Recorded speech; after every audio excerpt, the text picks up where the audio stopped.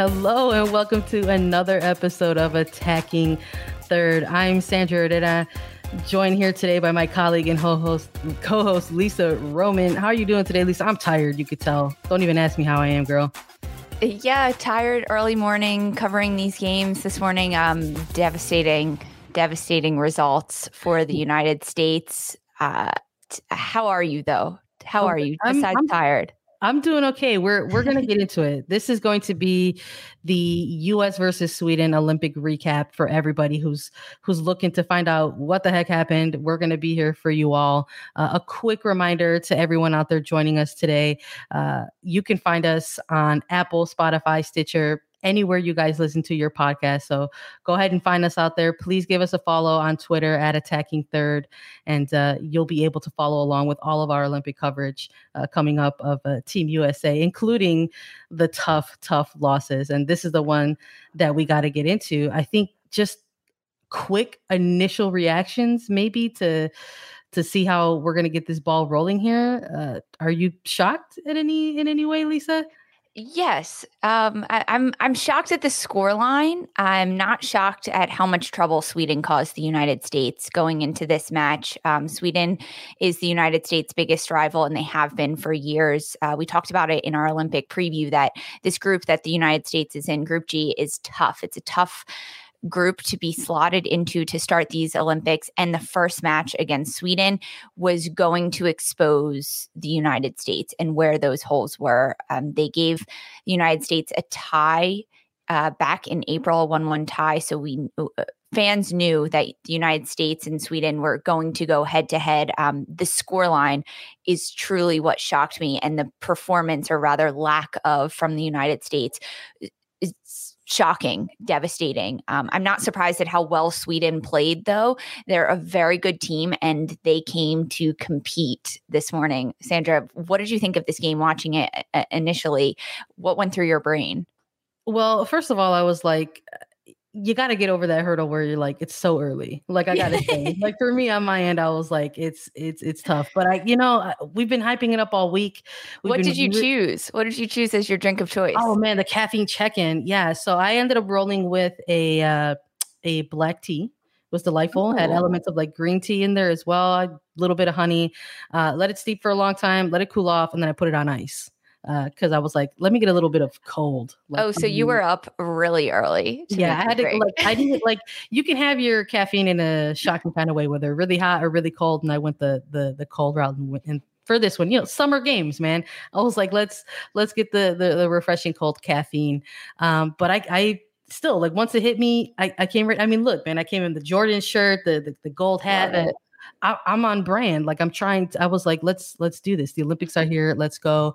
But I'm in total agreement with you. I mean, everything, if people have been rolling with us here on this at Attacking Third, we've been live about a week now. We've got 5 episodes out there for folks to take a look at, and everything that we've been putting out in terms of the Olympic side of things. We've chatted a bit about this already. We've took those deep dives on the U.S. women's national team. We gave a live reaction to the full roster when it was named. We invited Lori Lindsey back to take a deeper look at Group G, and we talked a lot about this Sweden team in particular. And I'm in agreement with you. I don't think we're not here to be disrespectful. So you and I aren't going to come on here and be disrespectful to a team like Sweden and say, oh, this is so shocking and I can't believe it. It is absolutely believable to look at a team like Sweden and see and say that they can come away with a win against the United States. What's the shock factor that's here is absolutely the scoreline. It's a 3-goal loss to open up this Olympic group stage for the United States women's national team. And it's the first big, like, 3-goal loss for this team since their 2017 She Believes Cup tournament against France. Where I believe they ended up losing their own tournament on home soil. So it's not often when this team is handed sort of blowout-esque type losses like this. So that's the small shock factor that's in there. Sweden are a worthy rival of this team. We've been talking about it for years, and we specifically have been talking about it on this podcast. But there's history there between these two teams, and they are just a straight up good soccer team, and they showed it today. They had a great plan, and they came out and they executed. But to get the ball rolling, I think in all of this chatter around the roster and all of this chatter around the talent and the players that were going to be selected to go into the Olympics, I think we got to start with the starting 11 and start breaking down this game a little bit. Lisa, what do you think? We do. Can you read off those 11 for us? Because when I first saw the list of who was starting, I'm not going to lie, I there was a player or two that I was like, really? Okay, I'm interested. Yeah, so sure. Let's run it back here for our listeners. To start off things in net, they had Alyssa Nair. Rounding out the back line, they had Crystal Dunn, Becky Sauerbrunn, Abby Dahlkemper, Kelly O'Hara. In the midfield, they ran with Lindsey Horan, Sam Mewis, Rose Lavelle. And in the top line, they had Kristen Press, Alex Morgan, and Tobin Heath. Not a ton of surprises there when it comes to the defensive side of things. I mean, Alyssa Nair has been the number one for this team for quite some time. And this back line, these four in the back line, they have been really the staples on the defense for this long. But I think there were questions about whether or not this type of match would have reintroduced somebody like a Julie Ertz in the midfield. And Tobin Heath was slotted with into the top line there and tasked with the start after those two games against Mexico, really her first two games back with this team since January. So is there anything in this starting 11 that particularly jumped out to you right away, Lisa?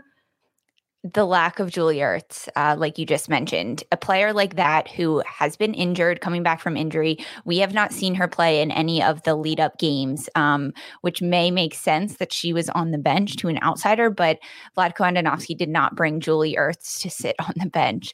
A player even that's playing at 80%, a player like Ertz at 80% is better than most players at 100%. And that's nothing against the midfield unit that was in there, and Sam Mewis and Lindsey Horan and Rose Lavelle. They did a great job leading up to this Olympic tournament.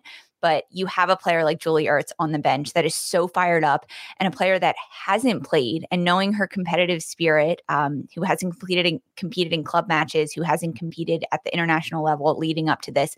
She's a player that is fired up and ready to go. I was a little surprised to not see her in the starting 11, only because why else bring her? Why else name her into those 18 when she's injured? I wasn't that surprised at Tobin Heath up top. She did play really well in the series, and her combination play with Press and Alex Morgan up top was good. But the midfield, I was a little confused about, but I let it go the first 5 minutes. And then I was a little frustrated and upset after seeing how this game unfolded. When you looked at the lineup and even formationally, how Horan was in the 6 with Mewis and Lavelle higher up in their triangle midfield or even in the front line, did anything stand out to you, Sandra? You know, I think there were so many unknowns heading into this one in regards to Julie Ertz. I think we had some questions that were answered right ahead of this Olympic Games about this team. But one of the ones that were really lingering was Julie Ertz. Yes, she was selected to the full roster, and yes, she was going to the Olympics. But the questions about like the level of fitness for a player like that, where it's at, and you're absolutely correct in that if it's somewhere between 70 to 80, that's somebody that you want on the pitch in a game like this. So, I mean, we eventually did see her, but also I was also taking a look at that back line, because this is a back line that has played multiple games together. There's no unfamiliarity there. This is a World Cup winning back line, and for some people out there were still some questions around that a little bit. When you're pegged with trying to find a weakness on this team, it's difficult to find one. But people were circling things on the back line, like things like lack of pace, lack of speed at the maybe center back duo, and maybe even out on the right wing. And we saw a little bit, some of that come into play a little bit during this match against Sweden. So it was, it told us, we learned some things pretty early on in this match, really, quite frankly, from the first whistle. And it was just very, very impressive to sort of see Sweden kind of come out and really just take it to the United States from the jump. Yeah, Sweden did not waste any time at all getting into this game. The United States were on their heels. Sweden came out on the front foot, which is something that they wanted to do when they talked about this pregame and heading into this match. They wanted to come out aggressive and strong and confident in their play, and they really imposed their play on the United States. Throughout this first 10 minutes, it was all Sweden. I was expecting the United States to be a little off footing just because they have some younger players. This is a big deal. There's target on the United States back going into this Olympic tournament, and especially this game against Sweden. And the first 5 minutes, personally, I was like, okay, they're nervous. They have some jitters. It's really hot. They're in Tokyo. After the first 10 minutes, I was like, Sweden has no issue playing in this temperature, in this caliber of a game, and the United States looks scared, on their heels, and they're being bossed around by Sweden. The unbalance in Sweden's attack, their attackers, 5 of them coming out of the midfield against the United States back line, made the back line of the United States look silly. There's so many gaping holes. They were just pulled and stretched out of shape constantly. They didn't look like they knew at all what they were doing. It was scary to watch all those gaping holes between outside back, center back, Sauerbrunn, Dahlkemper, O'Hara even, but mostly Dunn, that Sweden really attacked that one side that Crystal Dunn was on, and she got pummeled time and time again. And I'm a huge Crystal Dunn supporter. She's probably one of my favorite players on this team. I have her jersey, and she got beat today. And it wasn't entirely her fault. She was outnumbered almost every time Sweden went into transition. That side was outnumbered and they attacked it, and it worked. So they continued to do it. And the United States couldn't figure out a solution, especially in the first 45 minutes. I think that's what was so impressive from this Sweden team, is that not only did they have a game plan coming into this match, they were kind of gutsy with it. Yeah. They said, we're going to take a look at your back line, and we're going to take a look at, quite frankly, your best player on the back line. And we're going to target her. That is gusto, baby. That is like some fearless level type of stuff. And that is what was so impressive to me about that first half performance. Yeah. Sweden woke up this morning and they looked themselves in the mirror and they gave themselves a pep talk and said, we can do this. We can beat the United States. And we're not just going to attack their weakest link. We're going to attack their strongest player and still defeat them. And that's exactly what they did. You're right, Sandra. They set a game plan and man, they achieved it. It's like, how do you solve a problem like Crystal Dunn? And it's like, oh, you just overload her constantly. And maybe again, not here to be disrespectful, maybe that could be considered a form of respect. It's like, you have to try to limit what the United States can do out on the flank or in their attack. And they decided to hone in on that. This game, you were waiting for moments for this first half to maybe sort of see the United States finally play into it, right? I think there was a level of moment for a lot of us watching and being like, okay, any shift now, any second now, there's going to be a moment where they're going to like string together some passes. They're going to pick out those appropriate lanes. They're going to start doing the thing, and the thing never happened. And it really got away from them because Sweden got on the board first with an opening goal, like in the 25th minute. And it was a lovely goal. Oh, it was beautiful. What did you see on the goal, Lisa? It was beating Crystal Dunn down the flank of the field. A really, really nice job to get in behind and then across into the box. A beautiful header goal right past Nair. Nair couldn't stop it because that's how well executed the play was. And it was really the build up from Sweden on that play. I mean, you could look at it and say they had 25 minutes of build up until they got that goal, but it was attacking the same side, varying up their dynamic movement in their attacking end, in Sweden's attacking end. And then to get that cross in, if you are a young soccer player, go back and watch that cross. It was hard driven, right at chest level. curling around the United States back line. And you have to give Abby Dahlkemper a little bit of credit. She had good defensive positioning. Sweden's just better. They got to the ball first, got their head in there and snuck in that goal. But the build-up play is really what was working so well for Sweden. They realized where they could get in behind if they overloaded the right side with Crystal Dunn, just attacked down that side and send crosses in. If you can beat Crystal Dunn just on a step or so and you have a crosser that can send that type of beautiful ball in, it's going to work. I mean, after this goal, though, I will say the United States looked like they had a little bit of a fire in them. The United States had their first best chance about a minute after Sweden scored their first goal. They went down the field. It was dribbling that to break the lines. I believe it was Sam Mewis who picked the ball up in the middle of the field and just started dribbling. Sweden did their homework very well against the United States. The United States passes and keeps possession of the ball out of a high press situation. Sweden, they put high pressure on the United States. And instead of marking the man-to-man and trying to guess where the United States was going to go, Sweden picked up the holes and the gaps. So every time the United States tried to pass to feet, Sweden intercepted it because they were reading the ball, not necessarily worried about where their defenders were on the field, in the middle of the field. Finally, Sam Mewis realized that in the 26th minute or so after Sweden scored, she picked up the ball and she started dribbling to break the lines. And that's what worked. But then the United States didn't continue to do that. They tried to go back to passing. But after that first goal, did you see a shift in play or momentum, even if it was for a short period of time? You know, I did. And when we typically see that, they always say that the 5 minutes after a goal are the most dangerous. If you're the team that had scored, you got to pay attention to your opposition and their response.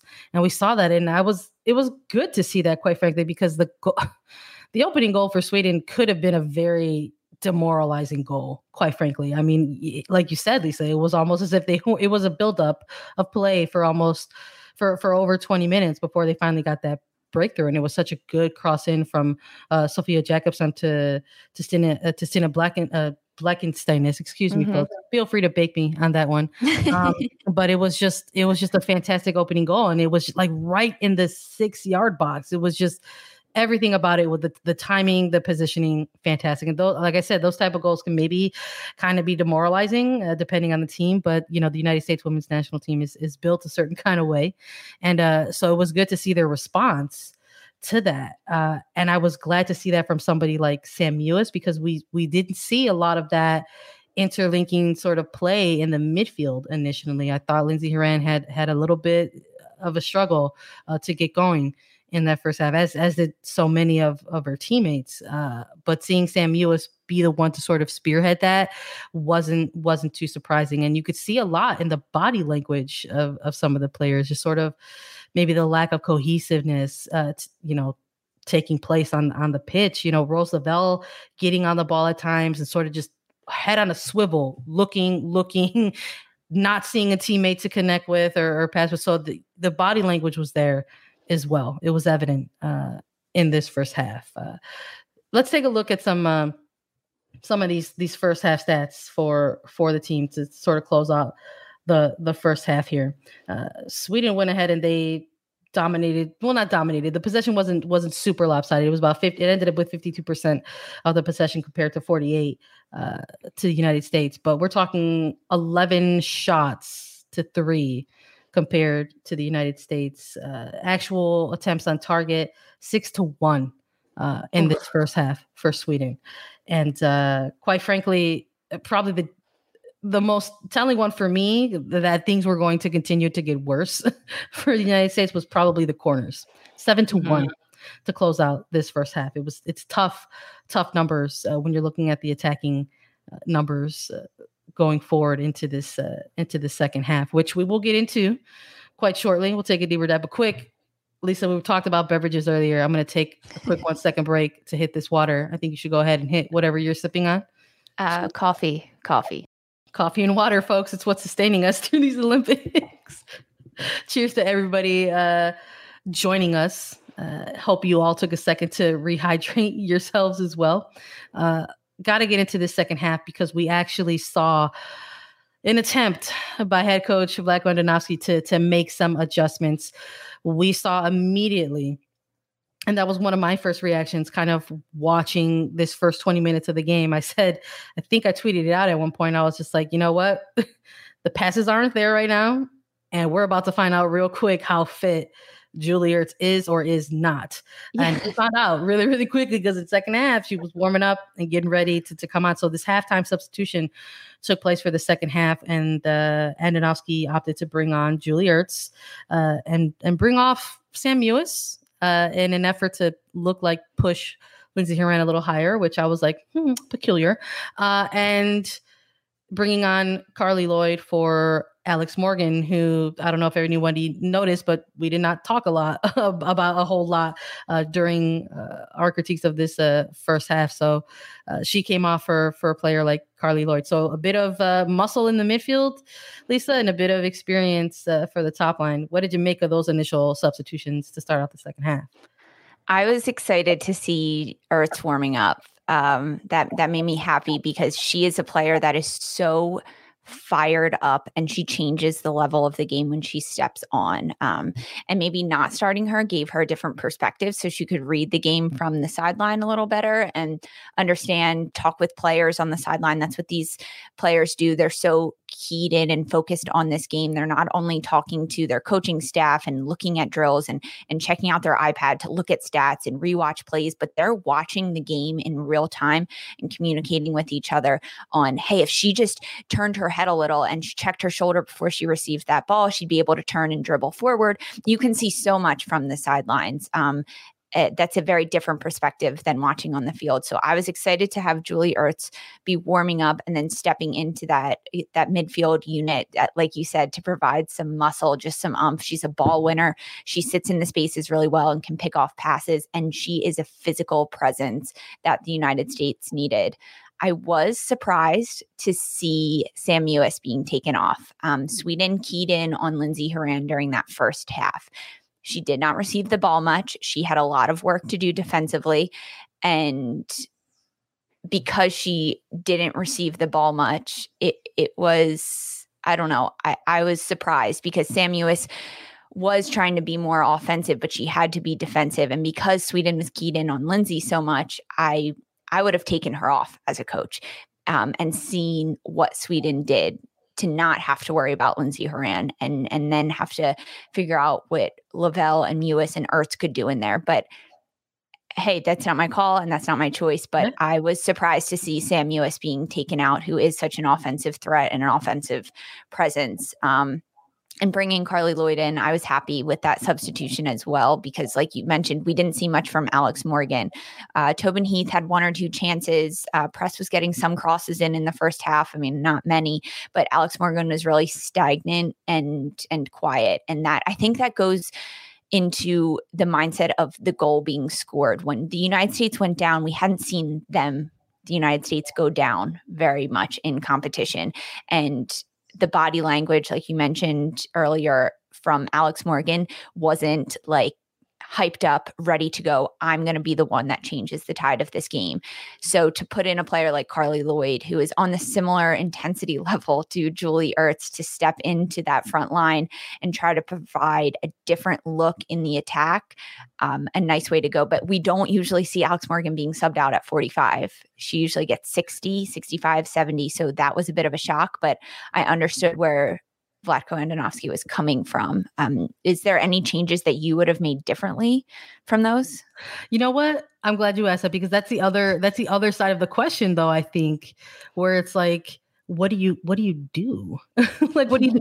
Like, we weren't seeing a lot of opportunities for the United States to really look lethal or dangerous in the final third, right? But a big part of that, again, is you got to go back to Sweden. It was a testament to their game plan and the way that they came out and the way that they were playing against the United States. I mean, they were truly eliminating any type of offensive opportunity that could have even been presented. It was like they were playing, 2 or 3 sequences ahead of what the United States were attempting to do. But we did see with the adjustment at halftime a little bit of difference for the United States. And again, we did. We found out real quick what Julie Ertz, who she is and what she brings to the team. But even that very brief sort of momentum shift, if we can even call it that, for the United States to start off their second half was short-lived. That was the other thing. It was short. Even if there was an attempt whenever there were like these small 5-minute stretches, 10-minute stretches of the United States sort of finally linking up together and playing like a bit of a cohesive unit. Finally looking like the United States women's national team. Sweden would have an answer for that. And then they had a huge answer for that. In the 53rd minute, you're talking about just almost 10 minutes back into this game, into the second half, where they score a goal. They score a goal, and it was a brace. It was a brace for Blackstenius. I mean, she gets another really close goal, and it came off of a set piece corner. We were just waiting almost for Sweden to make the United States pay on all of these set piece opportunities that they were winning in this match, and it came very early in the second half, and that can maybe be a little bit demoralizing if you're the team chasing the game. You want to be the one getting on the board in the opening 10 to 15 minutes of the second half. You don't want to be giving away the go-ahead goal, and that's what ends up happening. There was an attempt, let's just say that, like an attempt to make a clearance on this, and it just didn't happen. Poor. Yeah, very poor attempt. It just didn't happen. We don't see the United States defending so badly ever, mostly because they never go down a goal. Over the last 44 matches or so, they've been the dominant force in their games. And this morning, today, the United States were not, and they had to defend, and they looked like Swiss cheese out there, holes everywhere. They couldn't stay with their marks. I don't understand why they couldn't clear the ball out. Even in the first half, on all of Sweden's corners, the United States looked like they had never seen a corner kick before, and they didn't know where to mark. They didn't know if they should be zonal and marking the space or marking the players. They were unorganized and they weren't together as a team. But the lack of clearing is infuriating. That's the first thing you learn as a defender. Clear the ball out high and wide. Just kick it. If you can't find feet, if you can't possess out of the back, kick it high and wide. If anything, kick it out. Don't do a dinky 10-yard clearance to the top of the 18-yard box right where all of your opponents are waiting for it. I love that. A dinky defensive clearance. Tell me how you feel, Lisa. It's almost like you were a defender. I was a defender. Come on. And yeah. I honestly think Alyssa Naeher, I don't want to give her too much grief because she did play well and she is a really good player, but she became more timid as this game went on and stayed on her line more. Hard to believe that like this scoreline perhaps could have been worse. If Naeher maybe didn't have some of the really good positioning that she did have in the first half, and some of the stuff that she had in the first in the first half as well. But even going down 2 goals that early, that's still maybe the silver lining at that time. It's like it's still early because we hear it all the time that 2-0 is the most dangerous lead in soccer. But that's only true if you're generating things. And the United States was unfortunately not doing that. And ahead of these Olympic Games, with all the rule adjustments, 18 players to a 22-player roster, the inclusion of allowing 5 substitutions to be had in these games versus, prior years, prior tournaments, there were 3 subs. Getting to see all the adjustments that were being made, all 5 substitutions were made for the United States. And you know what? On the other side of the ball, Sweden was making their adjustments as well. They ended up bringing Lena Hurtig into the match. And guess what? It was a great substitution because she ends up connecting on a 3rd goal for Sweden. And again, can't be shocked because we talked about it on this podcast. We wrote about it on CBSSports.com. This was a player that put Sweden ahead back in April during their friendly against United States, to give them a very early lead in that game. So here she was, sort of icing the match in this opening group stage game between these two sides. And just, Lisa, I don't know if you need me to go off on it because you're already going in on the defense, but I don't know what happened on that positioning and in that sequence. All of a sudden, there was just acres and acres of space given to Hertig to just put on the jump and put on her hops and sort of dunk this ball away on a header in the box. We just saw Abby Dahlkemper, just make a choice to sort of kind of drift off a little bit.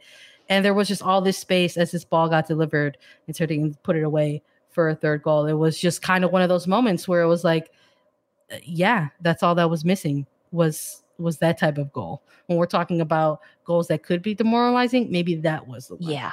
Yeah. Sandra, thank you. I will go off because this defense was atrocious. Before I really dig into the United States defense, this was a great offensive play by Sweden. Yeah. They had a lot of horizontal movement from their attacking players, meaning they were going out to the sidelines, which really stretched out Kelly O'Hara and Tierna Davidson at this point, or Crystal Dunn, excuse me. Davidson hadn't checked on yet. It was still Dunn. And they stretched them out wide to the flanks and then cut back inside.